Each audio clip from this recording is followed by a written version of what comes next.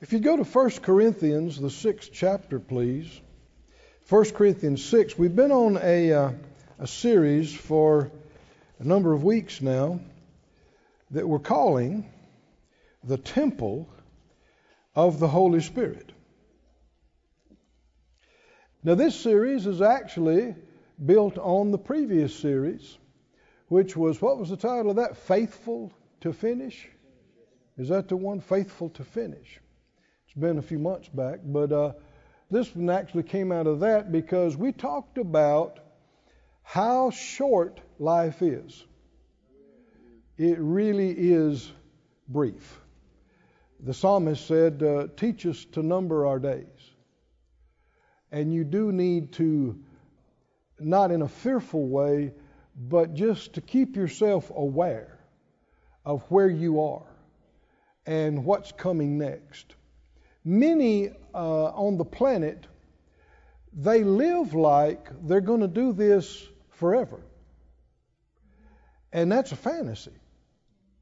And you'll see people are shocked when people around them die.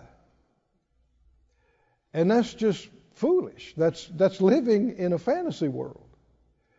You should know that soon and very soon, everybody you know is going to pass off the scene, yourself included. You are not going to live another 300 years down here or 200 years. So how much longer do you have? People say, well, I don't like to think about that. Well, that's a problem because the Bible told you to think about it and to redeem your time. Why? Because if you don't think about it and you live in a fantasy world pretending you're going to do what you're doing now forever, you will wind up wasting your life. You will wind up pursuing things that are vanity and of no use and benefit. And so we spend a lot of time on that. And if you're interested, I believe it's worth your time to go back and watch it, listen to it.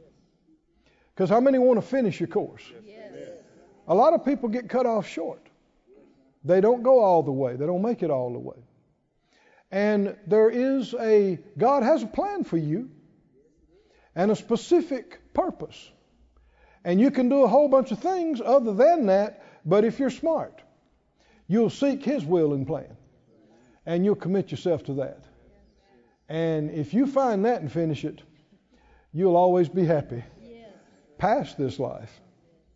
It's happening very quick.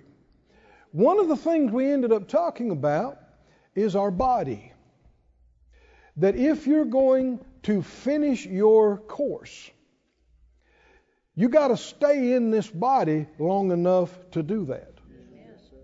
Because when your body quits working, whether you're finished or not, you're done. Is that right? If you leave your body today, it doesn't matter what else was in the plan. You're done with this life. And they tell us that some approximately 160,000 people will die across the face of the globe today in 24 hours. Almost 2 every second. That's how quickly people are leaving. And more than that are being born. And so if you could back off outside the atmosphere and look on the planet and you could see in the spirit, you would see all these hundreds of thousands of arrivals, births, and departures, deaths. It's happening every second, all across the planet. And you and I, we arrived a few years ago.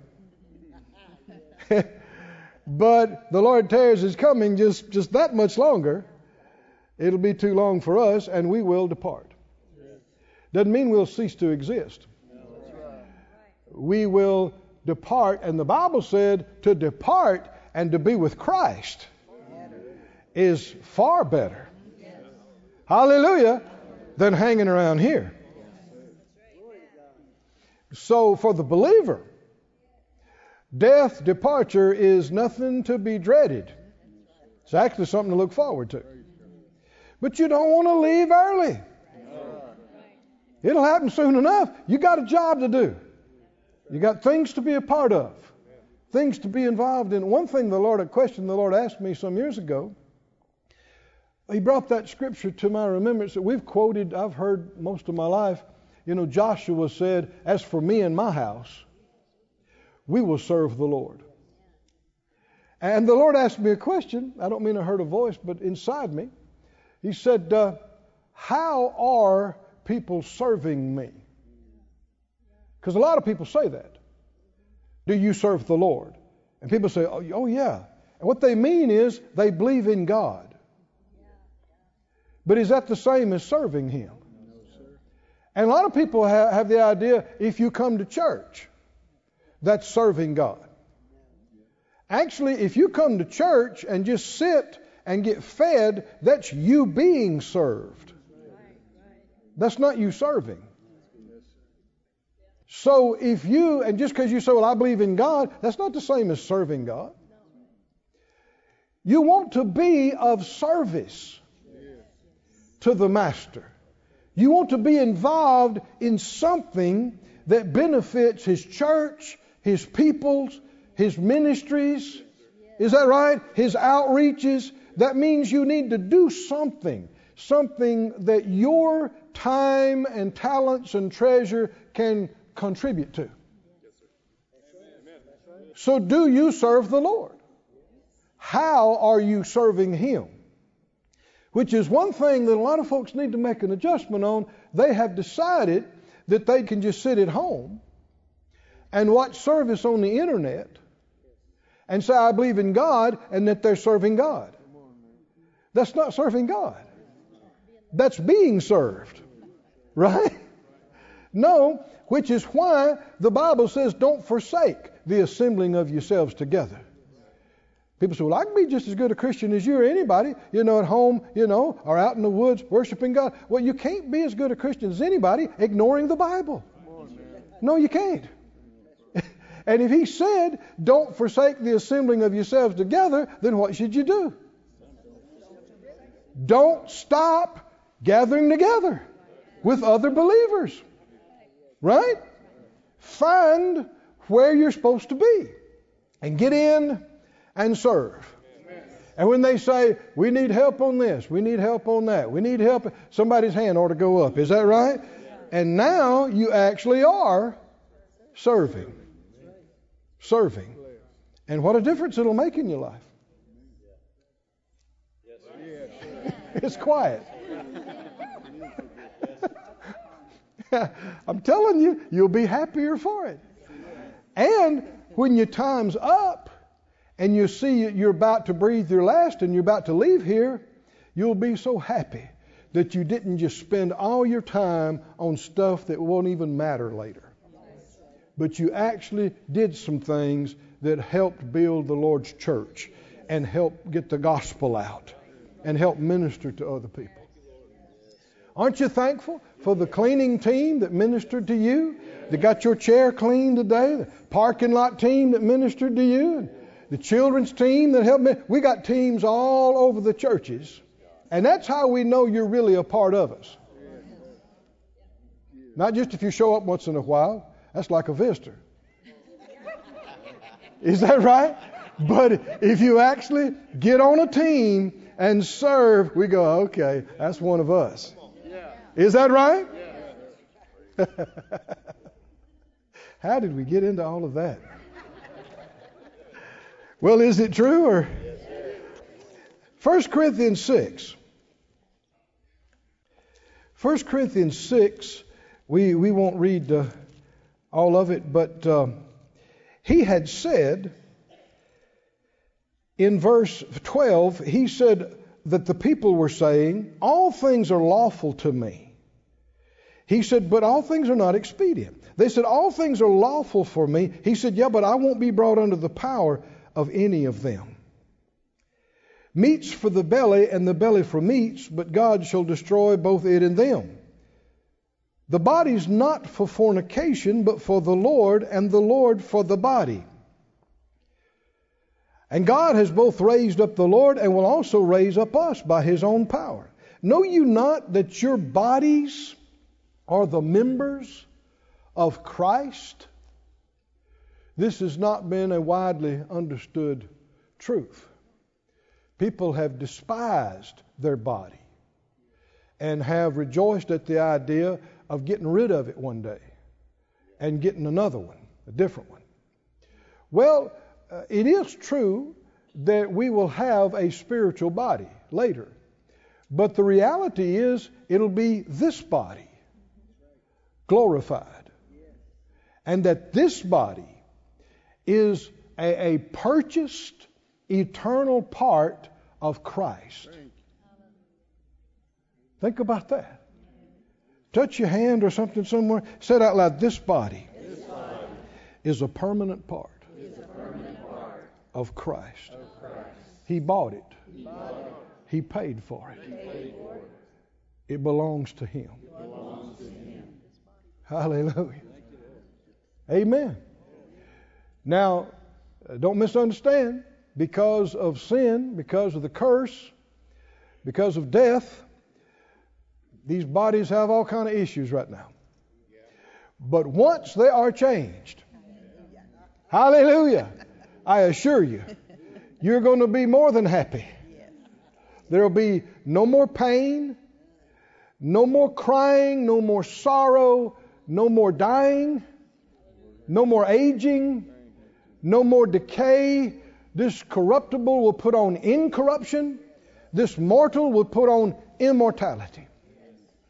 And Romans 8 says, if the Spirit of Him that raised Christ from the dead lives and dwells in you, He'll also quicken your mortal body. Oh, somebody put your hand on your midsection and say, the Spirit of God lives in me, and He quickens my mortal body. Now this means more than one thing. It means here and now, and it means much more later. Notice which body He quickens? Mortal. Mortal. That's this right now. He quickens it, and we get what the Bible calls the earnest or the first fruits of our inheritance. That is a foretaste of what's to come. And that's not enough to make your body immortal. But it is enough to heal it and to renew it and to strengthen it and to restore it long enough until you finish your course. But then later on you're going to get the full thing. Hallelujah. The rest of it and the power of God, the Holy Spirit, is going to flow through this body. He's going to raise it from the dead if you've already passed, even if it decomposed in the desert 300 years ago. When the trumpet sounds, woo, God knows where every molecule is. He does. And it's going to come together, and the glory of God is going to go through it, and it will no longer be subject to any kind of corruption or decay or defect or deformity or weakness or disability. That's something to look forward to. But in the meantime, you get the earnest. You get to taste of it, a foretaste of it, in a quickening and a renewing and a strengthening. So put your hand on your body again. Say it out loud. The Spirit of God, the same Spirit that raised Christ's body from the dead, that same Spirit lives inside of me, and He quickens my mortal body. Come on, say it again. He quickens my mortal body. One more time. He quickens. Quicken means make full of life. Make it alive. Make it full of life. Hey! Got a kidney problem? All you need is a quickening. God can make that kidney full of life. Heart problem, lung problem, knee problem, Whatever it is. Brain problem. The quickening of the Spirit of God, go through it, and you're good to go. It's not too good to be true. It's the Bible. Don't let this be the last time you say that. Put your hands on your body again. Say it out loud. The same Spirit that raised Christ's body from the dead lives in me, abides in me. And that same Spirit quickens my mortal body. Quickens this body.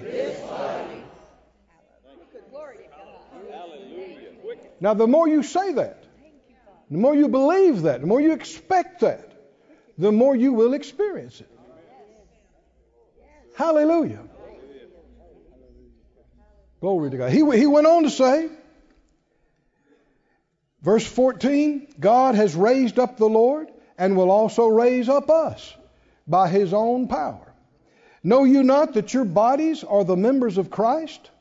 Shall I then take the members of Christ and make them the members of an harlot? God forbid. Does it matter what you do with your body?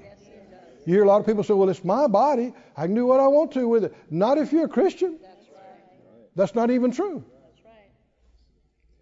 Keep going. He said, let me skip down for time's sake, verse 19. He says, know you not, don't you know that your body is the temple of the Holy Spirit, which is in you, which you have of God, and you are not your own?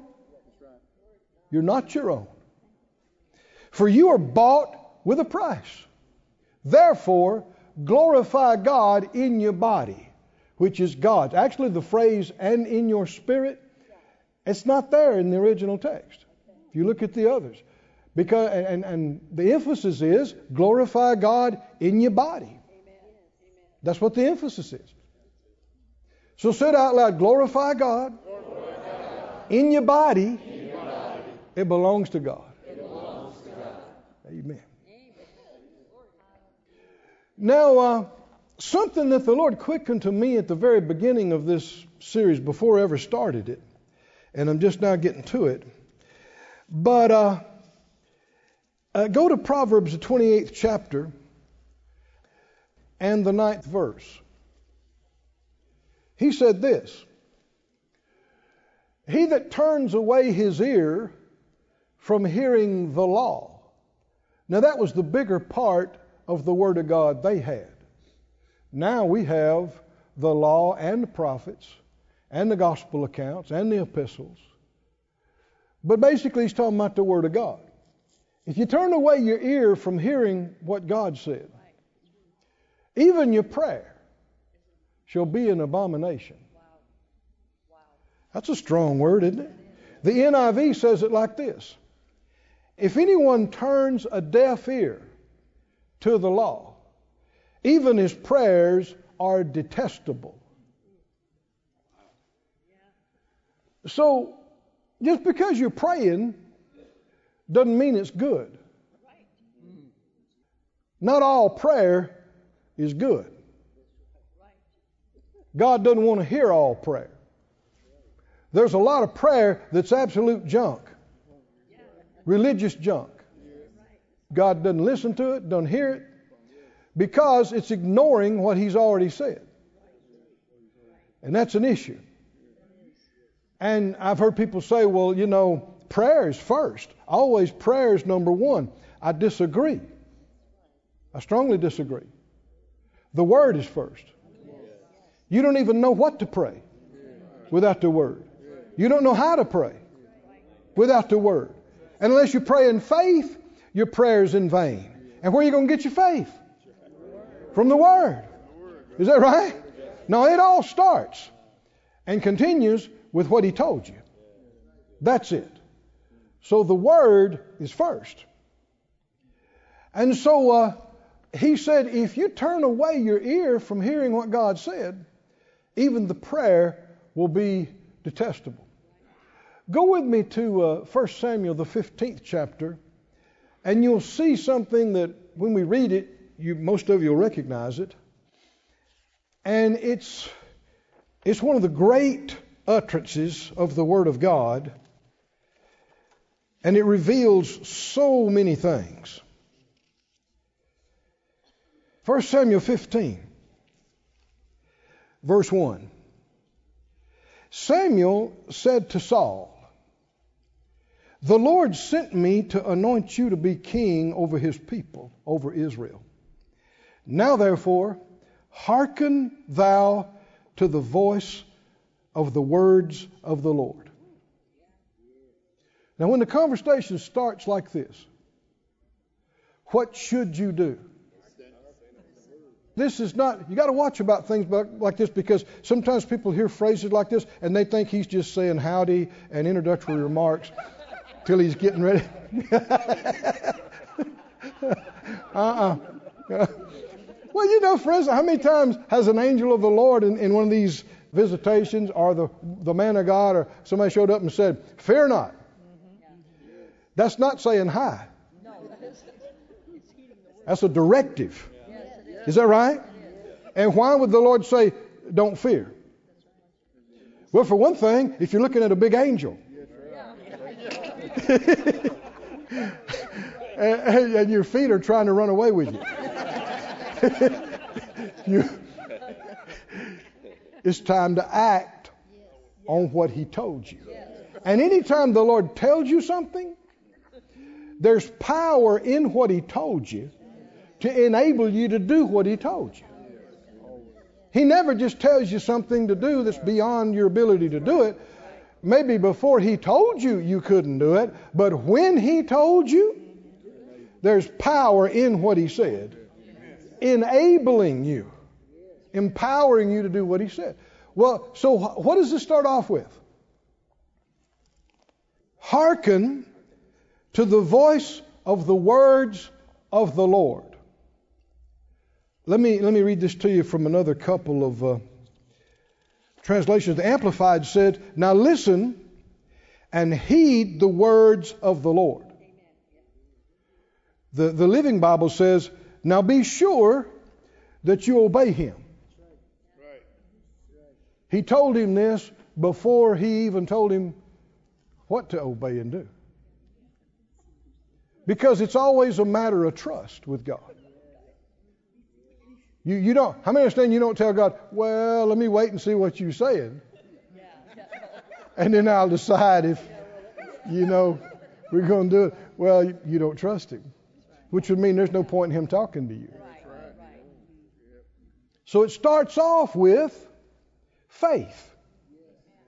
And actually, there's a warning here. If the Lord tells you, pay attention to what I'm about to tell you, what should you immediately know?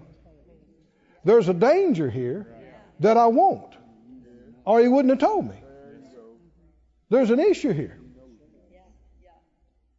And if you've read the rest of the chapter, you know why. He told him, pay attention to the words of the Lord and be sure that you do them. Then he goes on to say, he said, "I remember what Amalek did to Israel, how he laid wait for him in the way and when he came up from Egypt. Now go and smite Amalek and utterly destroy all that they have. Spare them not, man, woman, everything, livestock, everything." Now you might say, why? Why would that happen? Well, you got to go back actually a number of years before, when God brought Israel out of Egypt. And they were going through on their way to the promised land, and they got delayed because of their unbelief. But Amalek took advantage of them. And the Bible said, if you look in Deuteronomy and other places, they attacked them when they were weak and when they were tired, and they hit the back of them and the feeble ones and weak ones, and they just took advantage of God's people when they were weak and down. And God spoke and said, Amalek is going to be wiped off the face of the earth. And you will not be able to find any Amalekites today. They don't exist. Because they did that and they didn't repent. And they wouldn't repent. Well, how many understand God's going to keep His word? And even though it was generations later, now He tells Saul, okay, it's going to happen now, and you're going to be the one I use. And so Saul gathered the, let me read this to you. Deuteronomy 25 is where that came from. And Deuteronomy 25:18, he says, Amalek met you by the way and smote the hindmost of you, even all that were feeble, when you were faint and weary, and he feared not God. And therefore it'll be that when the Lord your God has given you rest from all the enemies round about, in the land the Lord gives you for an inheritance, you will blot out the remembrance of Amalek from under heaven. You will not forget it. Is it a mistake to hurt God's people when they're down? It's a bad mistake. Because we have a defender. God is real. And so he tells him through Samuel to go and do this. So verse 4, Saul gathered the people together and numbered them in Telaim, 200,000. Verse 5, Saul came to the city of Amalek and laid wait in the valley. Verse 6, he told the Kenites, you better get out of here because so we don't destroy you. And verse 7, Saul smote the Amalekites. And verse 8, he took Agag, the king of Amalekites, alive. Is that okay?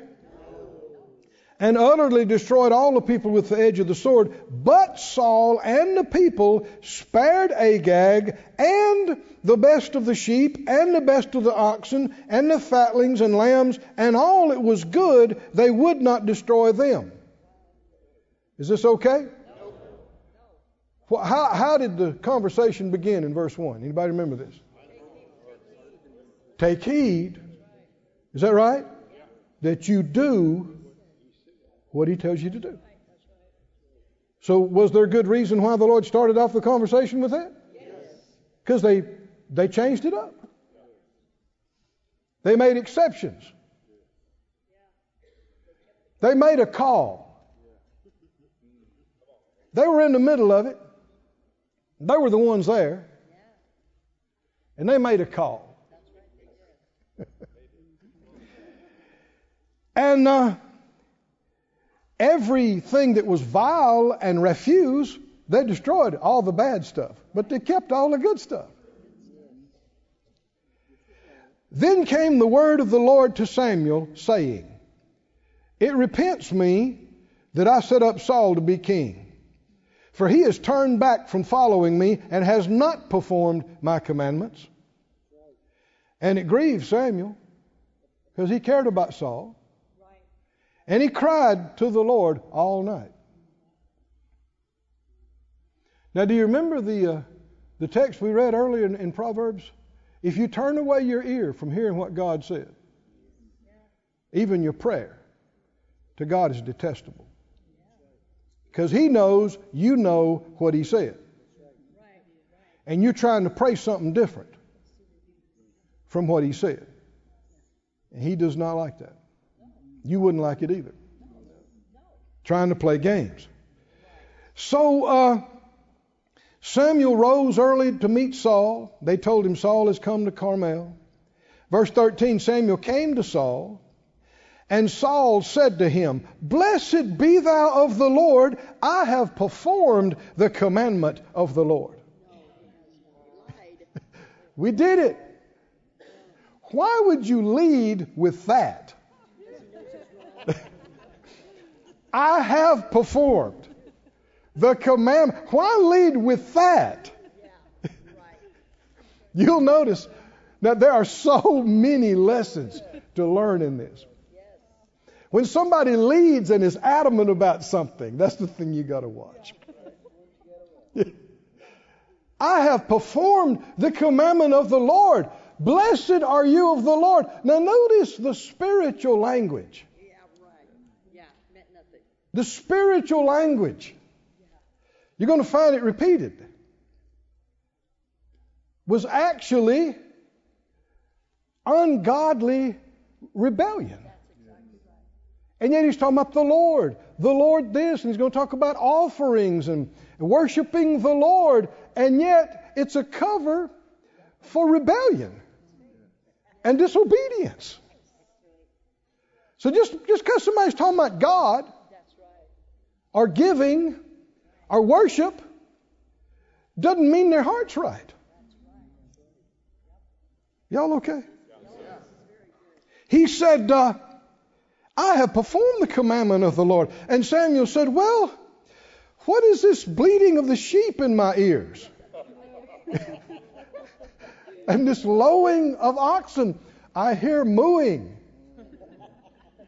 I hear sheep and cows. What's all that I hear? And Saul says, they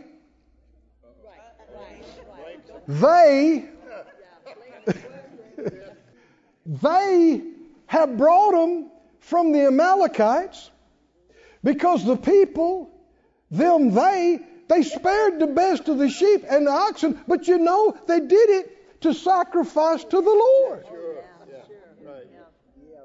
They did it to give it to the Lord. The whole thing, they're going to give the whole thing to the Lord. You know how much money we're talking about here?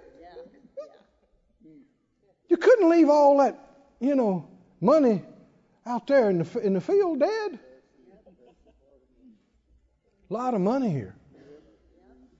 But everything else, we utterly destroyed. Everything else. We did that. They did that. Other.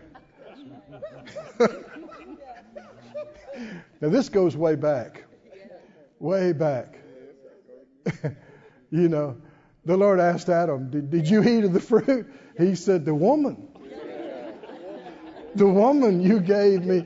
And then he said to the woman, did you do it? She said, the serpent. The serpent. And the serpent was trying to point, but wasn't nobody there. And now we're laughing, but to God it ain't funny. Mm-mm. It is one of the most serious things you can do. It will ruin your life. Did this thing, have you read the scriptures? Was this the end of Saul's reign and being used of God? Even though he hung on for a few years afterward, this marked his end. Exactly. Right here. And it wasn't because he made a big mistake. He could have recovered from this, even though he sinned grievously, if he'd have really repented. But he didn't. And he wouldn't. Now keep going. Samuel said to Saul, stay, or we might say, be still, be quiet. Let me tell you what the Lord said to me this night. Saul said, well, say on. Samuel said, when you were little in your own sight, were you not made the head of the tribes of Israel? And the Lord anointed you king over Israel? And the Lord sent you on a journey. He's the one put you in that position. Then he called on you and told you to do something to confirm his word from generations ago, to take care of something. And he said, go and utterly destroy the sinners, the Amalekites. Fight against them until they are consumed. Because, see, he had prophesied they are going to be wiped off the face of the earth. There's going to be no remembrance of them forever. And why then did you not obey the voice of the Lord? You did fly upon the spoil and did evil in the sight of the Lord. And Saul said to Samuel, yes, I have obeyed the voice of the Lord. This is why this was his end. Arguing. Right. Justifying. Yes. Rationalizing. Excusing. Can you see this? Yeah. This is not an ignorance problem. This is a heart problem. Right. Who's he arguing with? Well, he's standing face to face with the leading man of God on the planet at the time. The Bible said everybody from Dan to Beersheba knew Samuel was a prophet of God, and that all of his words came to pass. Have you ever heard that said about anybody except the master? None of his words fell to the ground. What does that mean? When Samuel told you something, you take it to the bank, brother. It always happened. And he's the one that told him that Saul was God's choice. He's the one anointed him king. And so when this caliber of elder and this caliber of higher anointing addresses you and corrects you, it's time for you to shut up. Come on, are you listening? Yes. And it's time for you to hit your knees and go, I've sinned. What was I thinking? But see, he's still in Samuel's face, going, I did it. Yeah, I did. I did it.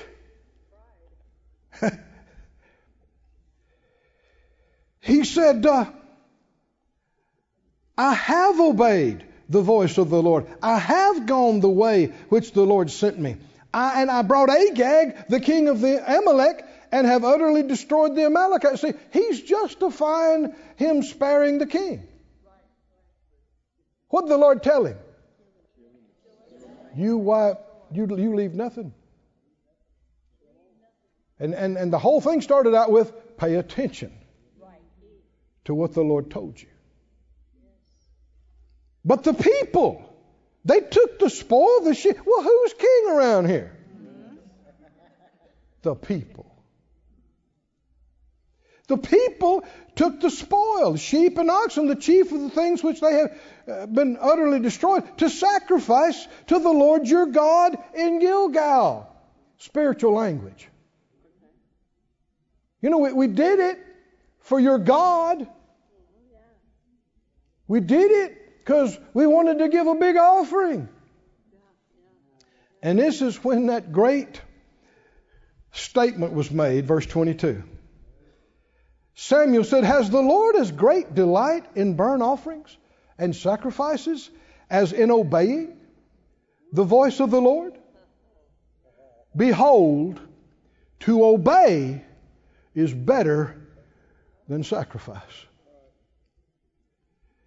and to hearken than the fat of rams. For rebellion is as the sin of witchcraft, and stubbornness is as iniquity and idolatry. Because you have rejected the word of the Lord, he has rejected you from being king. Saul said to Samuel, I've sinned. I transgressed the commandment of the Lord in your words, because I feared the people and obeyed their voice. But now I pray you, pardon my sin and turn again with me that I may worship the Lord. He's still not concerned about repenting or acknowledging what he did. He's concerned about saving face in front of the people. He wants Samuel to go out front with him and have his big day. Samuel said to Saul, I will not return with you, for you have rejected the word of the Lord. Remember what we said? If you turn away your ear from hearing what God said, even your prayer is detestable. The Lord has rejected you from being king. And Samuel turned about to go away. He's leaving. And Saul laid hold on the skirt of his mantle, and it ripped, it tore. So he's going to grab the man of God by his clothes and make him stay. See, that's his heart. Being king has gone to his head. Yeah, right. Exactly. That's why he started out saying, when you were little in your own sight. Why? That's changed. Right. And Samuel said, the Lord has tore the kingdom of Israel from you today and given it to a neighbor of yours that's better than you. And verse 30, well, he said, the strength of Israel will not lie nor repent. He's not a man that he should repent. And Saul said, I have sinned, but honor me now, I pray you, before the elders of my people. See, there's no repentance here. He just wants to be seen and noticed. Somebody said, how does that work in with all the other? I'm glad you asked. Said out loud, to obey is better than sacrifice. Come on, say it again. To obey is better than a sacrifice. Let me read this to you from another couple of translations. The Complete Jewish Bible says, does Adonai take as much pleasure in burnt offerings and sacrifices as in obeying what Adonai says?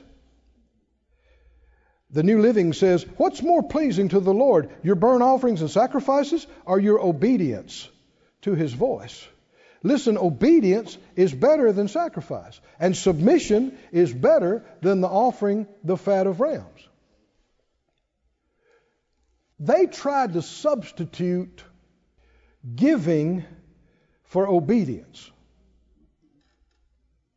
Can you see that? And they're not the last ones that tried to do that. Anybody remember Brother Kenneth Hagin Sr.'s testimony about how, as a teenager, he had incurable conditions, and how that God healed him, raised him up off what would have been his deathbed. And what was he, 16 years old? And what's not as widely known is some of the things that happened right after that. He was healed. He had been bedfast, had been paralyzed. But now he can get up, he can move around, but he's skin and bone. And he's been very weak. And so he went to breakfast and sat down at the table, which he hadn't been able to do for a long time, and his family was shocked. And actually his grandpa asked him, said, has the dead been raised? Is Lazarus raised? Talking about him. And he said, yes, the Lord has raised me up. And he said, not long after that, though, he got, right after breakfast, got really sick on his stomach. Not just a little, but pretty bad. And then the next day or two, it happened again. Right after breakfast, he got really sick on his stomach, and took him a bit to get over it. And he began to realize the connection was coffee. And not too long before that, the doctor had recommended that he needed to eat things like broccoli and other things for his diet. Now, he didn't like it. But he had learned enough about faith, he began to say, I can eat it. Because some of those foods, he said, it'd make him nauseous just to smell it cooking in the kitchen, much less try to eat it. But over the course of the time, he got to where not only could he eat it, but developed a taste for it. So he thought, well, I'll just do the same thing about this coffee. But he said he knew in his spirit he couldn't. Don't get concerned, I'm not preaching against coffee. But he knew in his spirit, because the Lord quickened to him, no, you'll have to leave that off. And so the next few mornings, he didn't drink any coffee, no sickness, no issues at all. And so for the rest of his life, he didn't drink coffee. Now, he drank tea. And he enjoyed tea, I guess, every day. But not coffee. Now, the reason I bring that up is because why didn't he just believe God to where he could drink the coffee? Because he got a word from the Lord in his spirit that the coffee, for him, everybody's body's different. But for him, it was causing him a problem, and that the solution is to leave that off. But if you're going to try to use your faith to believe that you can do it anyway, what is that? That's rebellion. And what you'll find is there are many cases in our circles, word, faith, charismatic circle, where people are praying instead of obeying. Y'all with me? The Lord's told them something, but they keep trying to get a result another way. They keep trying to substitute something for instead of obedience. Y'all are too quiet. Are we still talking about the same thing? Do you want to finish your course? Then what do you got? You got to stay in your body. Is that right? You got to stay in your body long enough to finish your course. And a lot of things that are body problems are actually lifestyle problems. And trying to believe for a miracle instead of doing what God told you to do is not going to work. That's why you can go decades with no results. And that's why you can pray about it and pray about it and pray about it and pray about it and pray about it. But if you're ignoring something the Lord told you to do, your prayer is something God don't want to hear. Whether it's you, me, any of us, are these things true? But the good news is the truth will make you free. Right? In the first miracle that occurred in Jesus' ministry, anybody remember what that was? Jesus' mother said they have no wine. And eventually, she just turned to them and said, whatever he says to you, do it. Was that the key to the miracle that day? When he told them, go fill the water pots full of water, and they did it, a miracle happened. Not while they were sacrificing, not while they were praying, but while they were obeying. Everybody say obeying. To obey will get you more results than trying to do some big sacrifice. If the Lord says, go join a team, you say, well, I'm too busy. I'll just give more money in the offering. That ain't going to fly. Is that right? Yeah, but I'll give a lot of money. It don't matter how much you give.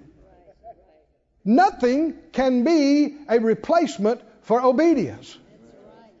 Nothing will work as a substitute to doing exactly what he told you to do. And some of the most basic things. God made the world. He made the laws that govern natural things.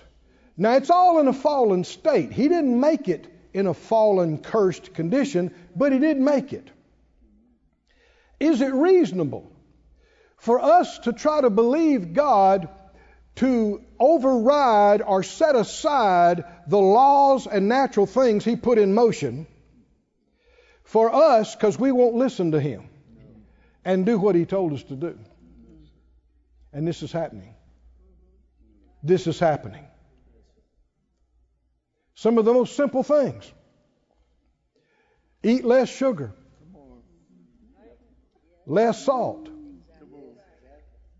Yeah, but your flesh don't want to hear that. Because everybody, human beings are creatures of habit. Oh, they're creatures of habit. Addicted to their lifestyle. Like it's something holy. Now I have to eat this at this time. And then I do this. And then I do that. No, what is so holy about your lifestyle? It's just something you've gotten used to. But some simple adjustments can have big effects. Especially over the course of months and years. Could that affect our longevity? Now you don't go preaching your personal convictions to other people. Because everybody's body is different. And like Brother Hagin, that coffee was an issue for him. But that don't mean coffee's an issue for you. Tea could be an issue for you. He drank tea. But it'll be something. As you go through life, you'll have something that you need fixed or something that's going on. And the first thing you should do is go to the Lord and inquire of him. Is that right? Inquire of the Lord. What do I do about this? There's more to life than just rebuking and binding and claiming your healing. You don't just blindly do that over and over and over again, and particularly if you're not seeing results. If things are not changing, then you need to back up and go, okay, Lord, show me what's going on here. And many times, he'll have to point to you back. Is that right? He showed you something. He told you something. He told you to change something or to do something different. About 10 years ago, I started having some back problems. And I had never had any back problems. But there were a few times it almost, incapacitated me from being able to speak. It was that painful and that bad. And I spoke over the course. And the Lord helped me. And then it kept, once, I'd go for months and then here He hit me again. And finally I did what I'm talking about. I said, Lord, what's going on here? And He brought to my remembrance, He told me to stretch. Stretch. Years ago, I was involved in quite a bit of athletic stuff, and I knew something about stretching. I'm not talking about yoga now. I don't do yoga. Now, you're laughing because in yoga stretching. Now, anything that's got a bunch of spiritual stuff that's not God, you want to stay away from it. But stretching is not a religion. And so I didn't do it as soon as I should have. And guess what? Kept having back problems. So what should I do? Pray more. Pray more. Sow an offering. Now, you won't hear this everywhere, but I'm going to say it real clearly and plain. You don't sow money for a healing. You can't buy a healing. You don't sow money for a salvation. Those are bought and paid for. Are y'all with me now? No. And every seed produces after its own kind. You sow money, guess what you're going to reap? Money. Are you so helping some? You understand what I'm saying? But no, you don't. I know people do it, but you won't hear that here. And I'm telling you, I don't believe that. It's already been bought, already been paid for. Do you believe it? You just need to receive it. But you also need to listen and pay attention. And so I every once in a while I'd have another issue. Take me sometimes weeks to get over it. That was years ago. And so finally, remember we talked about lifestyle. What do you do first thing when you get up in the morning? Well, stretching wasn't on my agenda. But I spend a lot of time at the desk. That's rough on your back. And a lot of time, in the cockpit. And a lot of time in, these kind of things. And so I said, Lord, that's you. And so I'd roll out of bed, and first thing I do, I get on the floor. And for 20, 30 minutes at least, do some stretching. And guess what? For years now.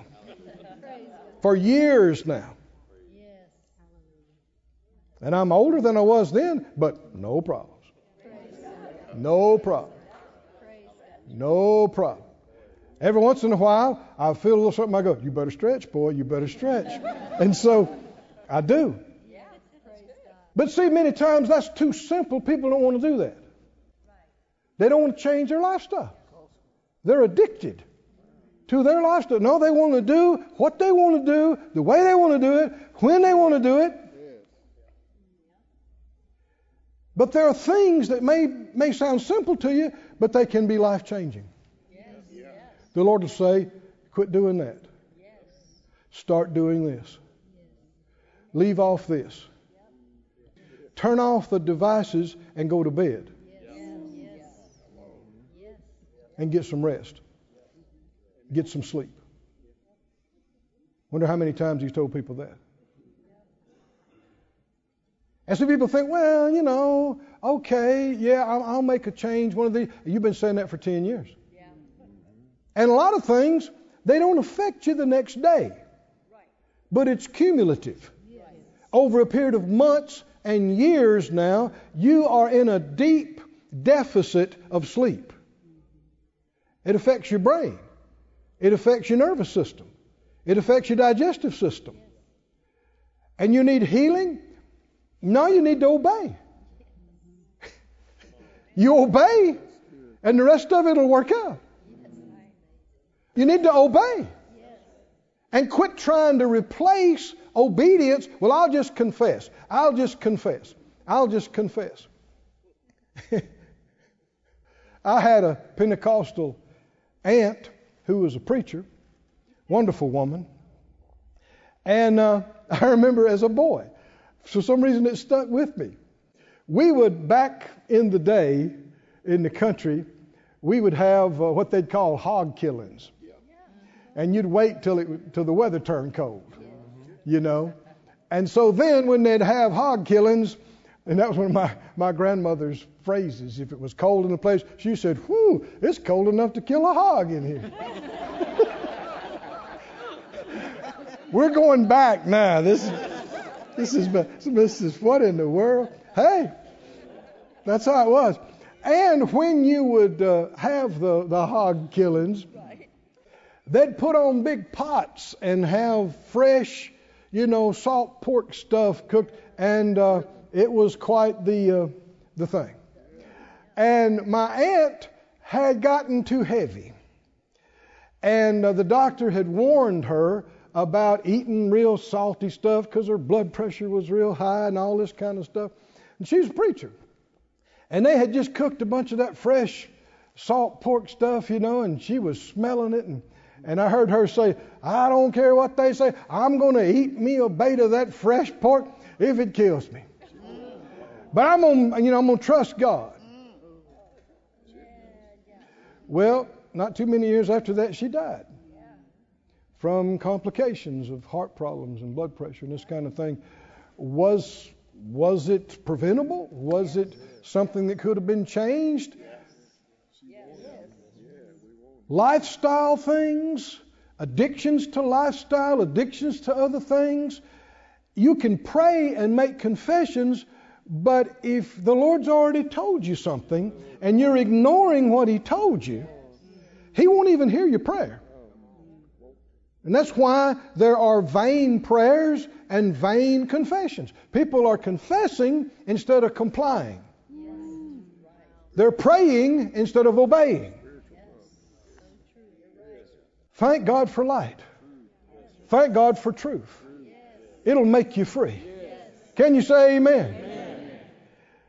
In closing, look at 1 Corinthians, the 9th chapter. Is this okay? Do we want to make it all the way? Can we ignore this and make it all the way? No, you can't. You got to listen. Got to pay attention. I know when I first started in the ministry, I was speaking a lot, and I got to where I was losing my voice. And this went on for months and months. And finally, I made confessions and I did this, but I'm getting no better. So what's it time to do? Inquire of the Lord.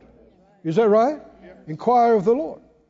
And just like that. Before I could get through praying, He quickened to me, stop sleeping without a shirt on, under the fan on high. Well, that's how I like to do it. No shirt, fan blasting. That was the way. That was the way I did it. But now, what am I going to do, right? I can keep praying. You know what I did? Put a t-shirt on. Turn the fan away from me. Guess what? No problem. Losing my voice. No problem. Fixed. To this day. Simple.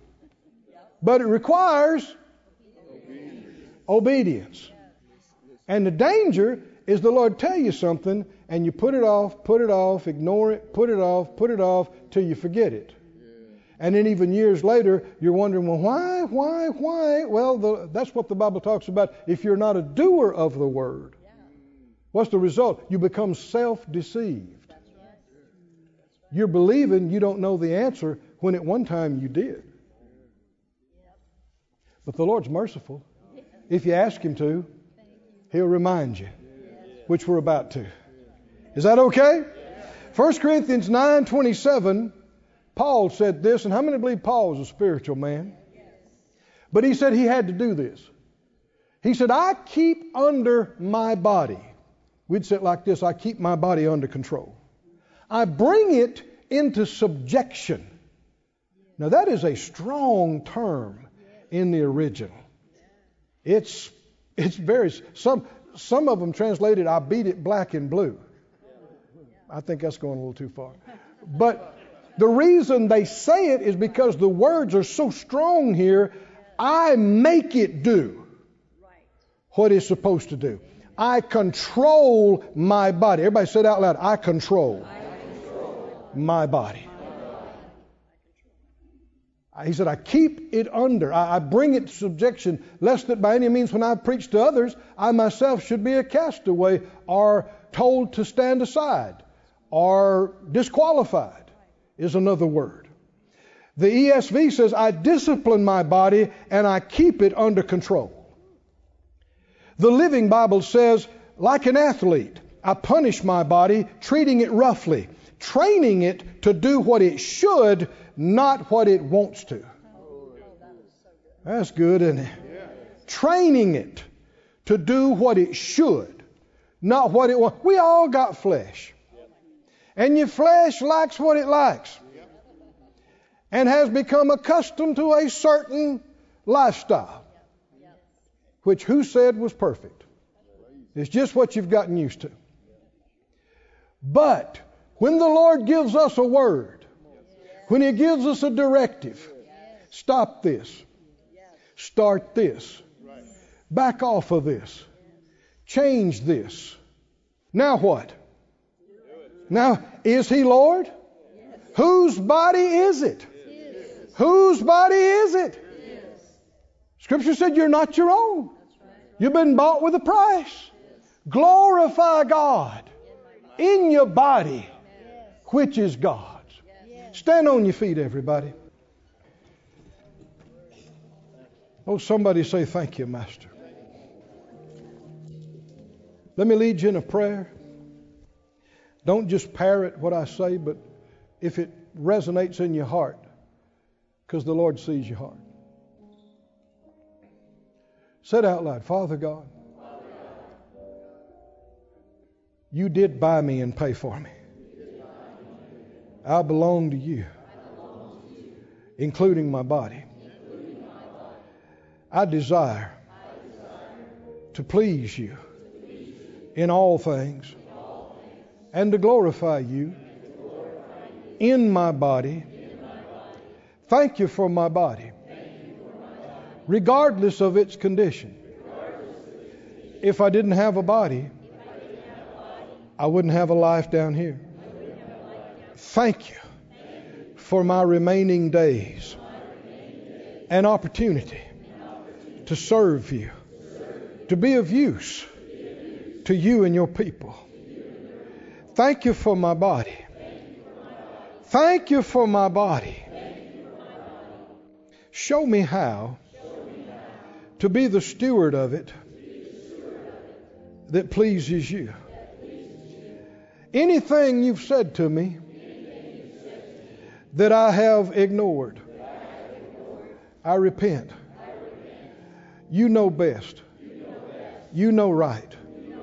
And by your grace and help, I can make any change that you tell me to. Your word is power. Your word to me enables me to do anything that I need to do.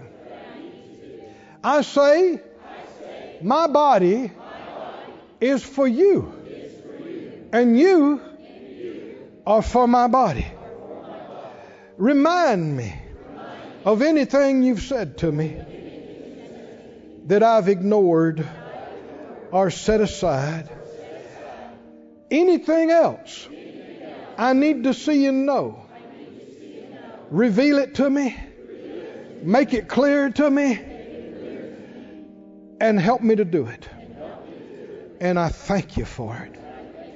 I thank you in advance for victories and for being able to live strong and free and to live long and run my entire race and finish and complete my whole course, because you uphold me, you sustain me, and I listen to you. Hallelujah. This ministry has been brought to you today free of charge by the partners of More Life Ministries and Faith Life Church. If you would like to help send this word to others at no charge, you can become a word sender today. For more information, visit our website at morelife.org.